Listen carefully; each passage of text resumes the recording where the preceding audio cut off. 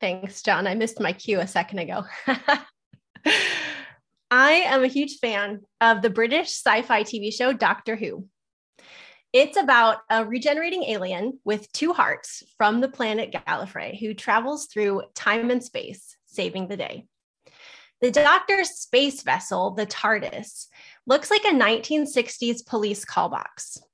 Picture the classic London red phone booth, but blue, like dark blue, and with wooden sides instead of glass windows. You can't see inside it.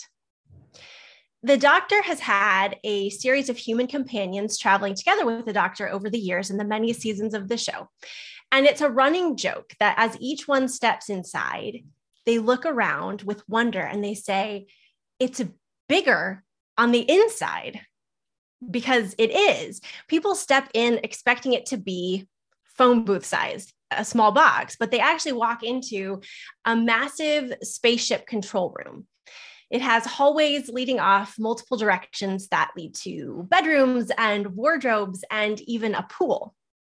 And the new companion often steps outside and checks the outside dimensions again, and then steps in and says, it's bigger on the inside. It's bigger on the inside. It's bigger on the inside. Or even, it's smaller on the outside. When I went to seminary, I felt like I had a TARDIS experience with the gospel, the good news of Jesus.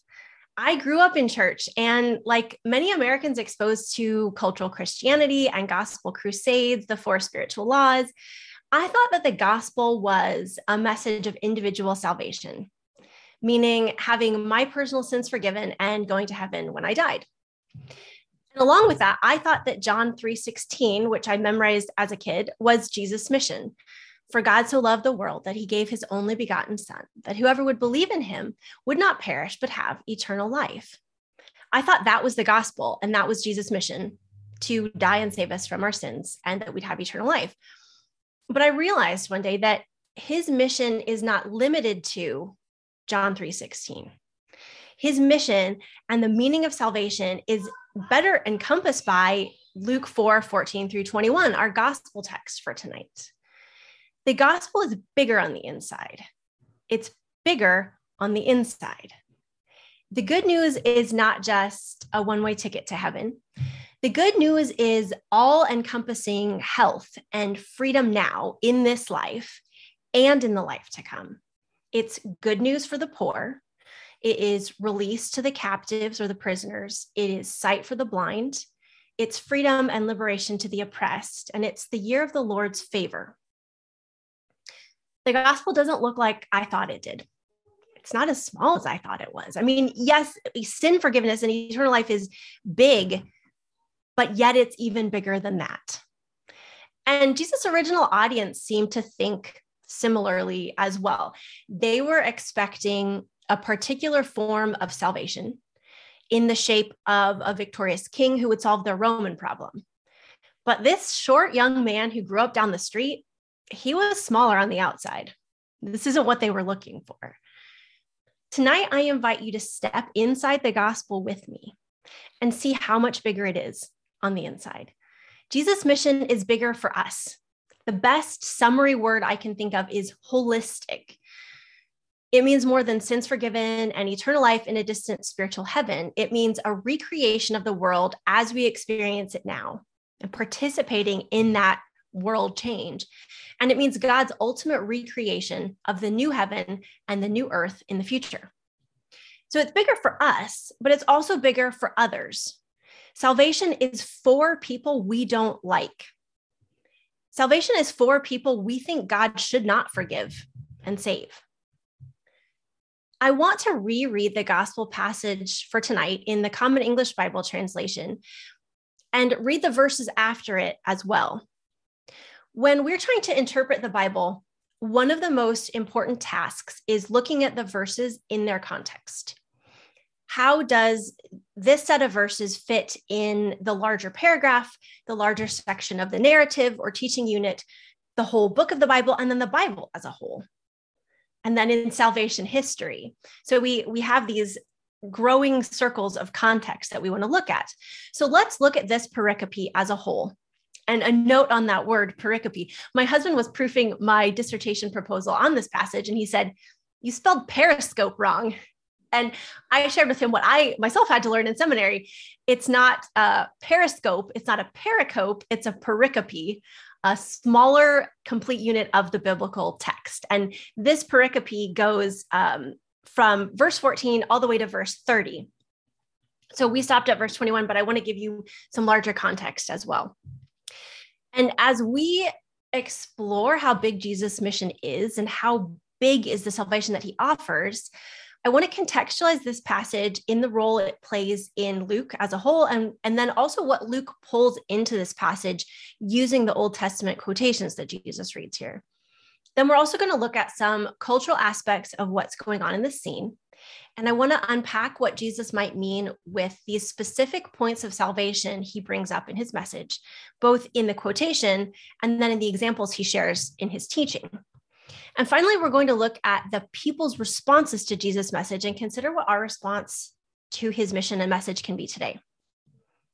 This story from Luke conveys wonder and also extreme discomfort. Listen for those emotion words. And I like the way that the CEB translates some of those emotion words and the emotional tone of the passage as the narrative develops. And you can open your Bibles to Luke 4 if you want to follow along, or sit back and close your eyes and listen and picture this scene. Luke 4, 14 through 30, Jesus announces good news to the poor. Jesus returned in the power of the Spirit to Galilee, and news about him spread throughout the whole countryside. He taught in their synagogues and was praised by everyone. Jesus went to Nazareth, where he had been raised. On the Sabbath, he went to the synagogue, as he normally did, and stood up to read. The synagogue assistant gave him the scroll from the prophet Isaiah. He unrolled the scroll and found the place where it was written, "The Spirit of the Lord is upon me, because the Lord has anointed me. He has sent me to preach good news to the poor, to proclaim release to the prisoners and recovery of sight to the blind, to liberate the oppressed, and to proclaim the year of the Lord's favor." He rolled up the scroll, gave it back to the synagogue assistant, and sat down. Every eye in the synagogue was fixed on him. He began to explain to them, "Today the scripture has been fulfilled just as you heard it." Everyone was raving about Jesus. So impressed were they by the gracious words flowing from his lips. They said, "This is Joseph's son, isn't it?" Then Jesus said to them, "Undoubtedly, you will quote this saying to me, 'Doctor, heal yourself. Do here in your hometown what we heard you did in Capernaum.'" He said, "I assure you that no prophet is welcome in the prophet's hometown. And I can assure you that there were many widows in Israel during Elijah's time, when it didn't rain for 3.5 years and there was a great food shortage in the land. Yet Elijah was sent to none of them, but only to a widow in the city of Zarephath in the region of Sidon. There were also many persons with skin diseases in Israel during the time of the prophet Elisha, yet none of them were cleansed. Instead, Naaman the Syrian was cleansed." When they heard this, everyone in the synagogue was filled with anger. They rose up and ran him out of town. They led him to the crest of the hill on which their town had been built so they could throw him off the cliff. But he passed through the crowd and went on his way. Now let's pull apart those layers, those concentric circles of context. In this pericope, what is going on here? Note that at the beginning, Jesus returns to Galilee in the power of the Spirit. Then he cites Isaiah to say that the Spirit is upon him. So we get this thread throughout that his ministry is fueled by and driven by and empowered by the Holy Spirit.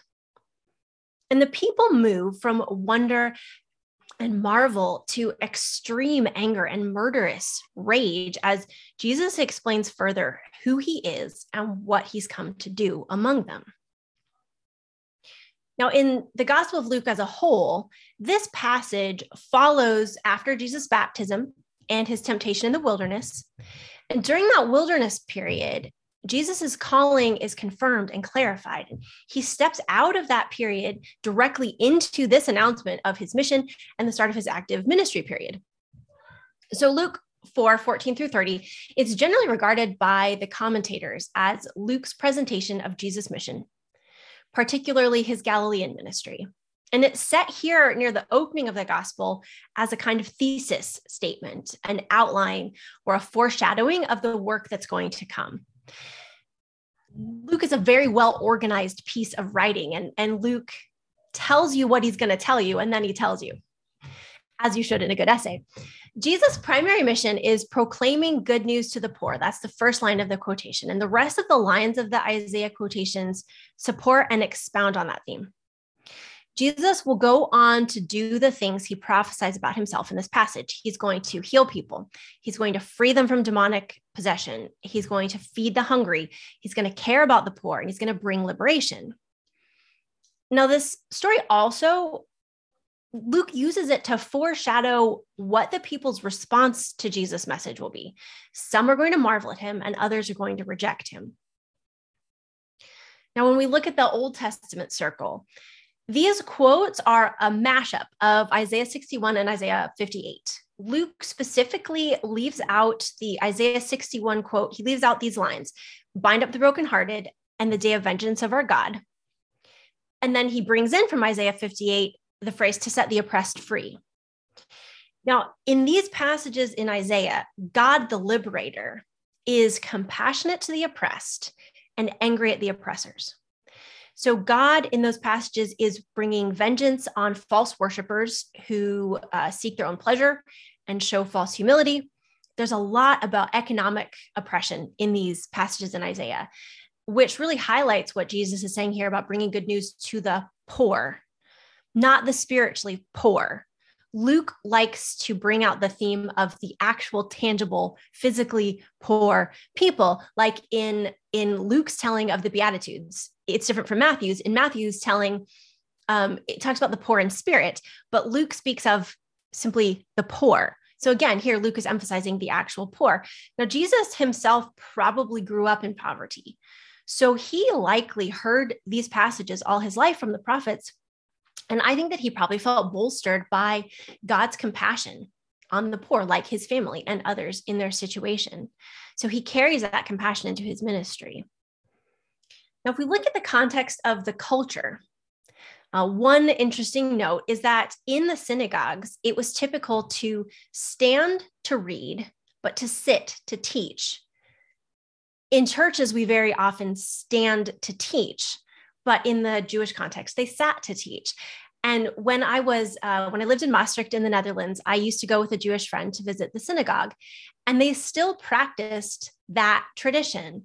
They would have someone come and unroll the scrolls on a big table altar, and they would stand to read, and then the rabbi would sit down to teach and explain what had been read. And so that's what's going on here. So when Jesus sits down, he's not done. He's sitting to begin. He's sitting to assume the position of authoritative teaching.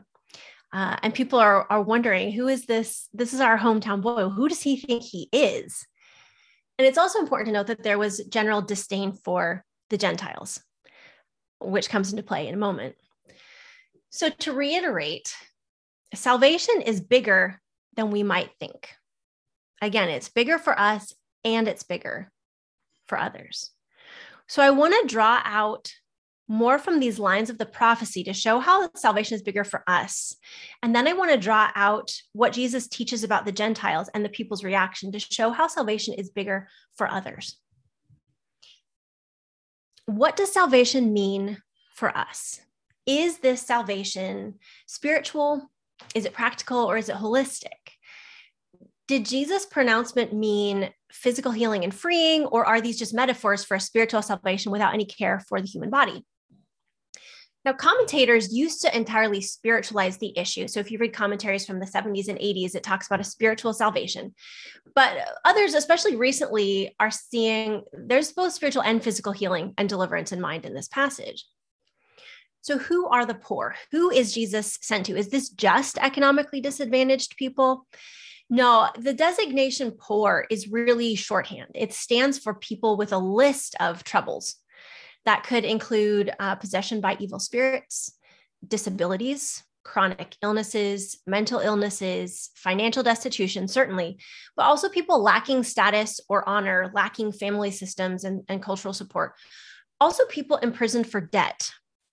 Now, our criminal justice system is different from that in the time of Jesus. So Jesus probably isn't speaking, and Isaiah probably wasn't speaking of releasing violent criminals out onto the street. That wasn't the sense of prison here. This is likely debtor's prison. So think not of murderers going free, but maybe student loan forgiveness. That's probably a more practical and exact match for what Jesus is talking about. Student loan forgiveness, I think, is a good example of what it could mean to free prisoners to debt. And this makes sense when we consider that these Isaiah quotations can invoke the year of Jubilee, which was all about debt forgiveness and financial restitution. So when you look at that list of people that Jesus came to serve and ways that Jesus came to bring holistic healing, where do you see yourself in that list? What are the pains and the problems in your life where you need Jesus' salvation to show up for you? And how can a more holistic view of salvation be good news for you tonight? As we look at Jesus' teaching and how his salvation is bigger for others, we have to remember that the poor can also mean those who are socially ostracized or not counted among God's people, those without social power and privilege. Why does Jesus illustrate in his teaching with stories of God's provision and healing to two Gentiles? He may be wanting to show that the poor includes outsiders and people marginalized for social or even medical reasons.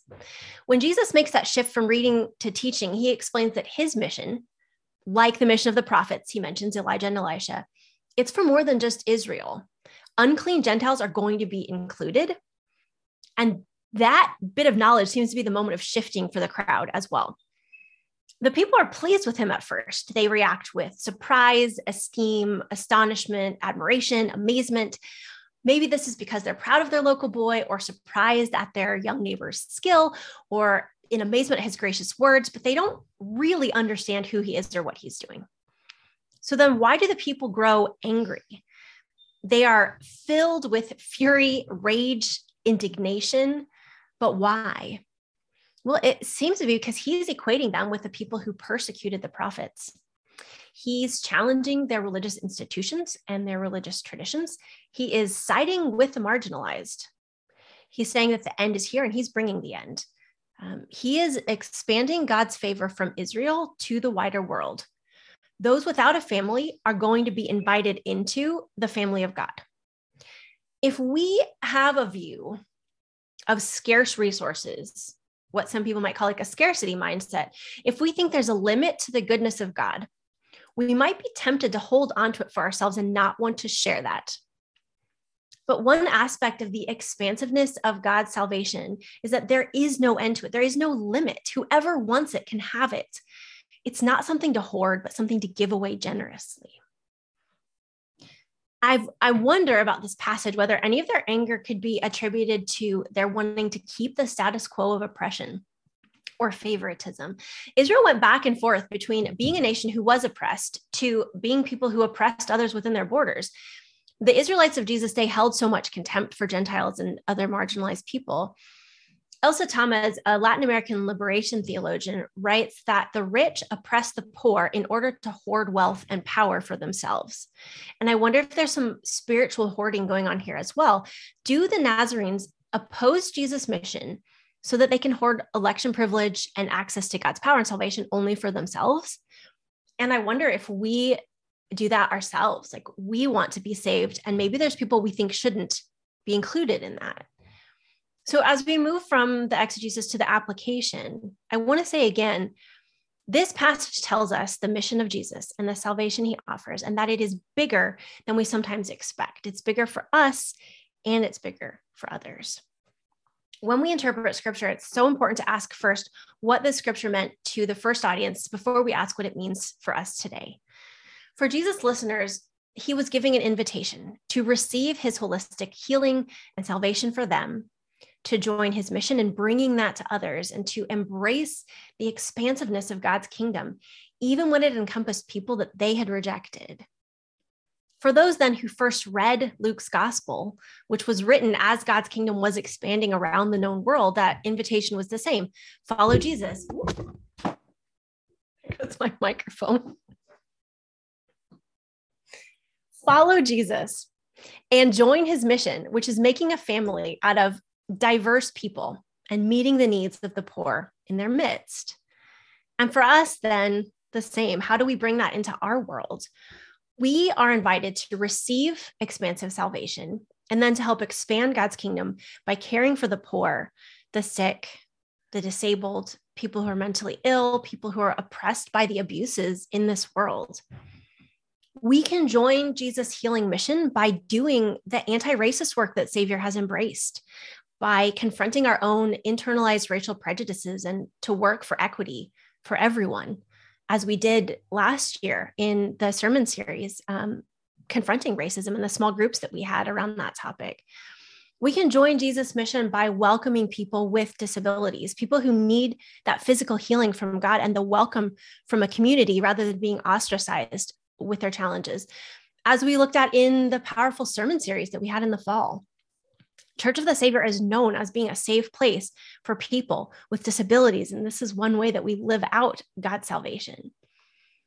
We can join Jesus' mission by siding with abuse survivors, as we are having to do and confront in our own denomination.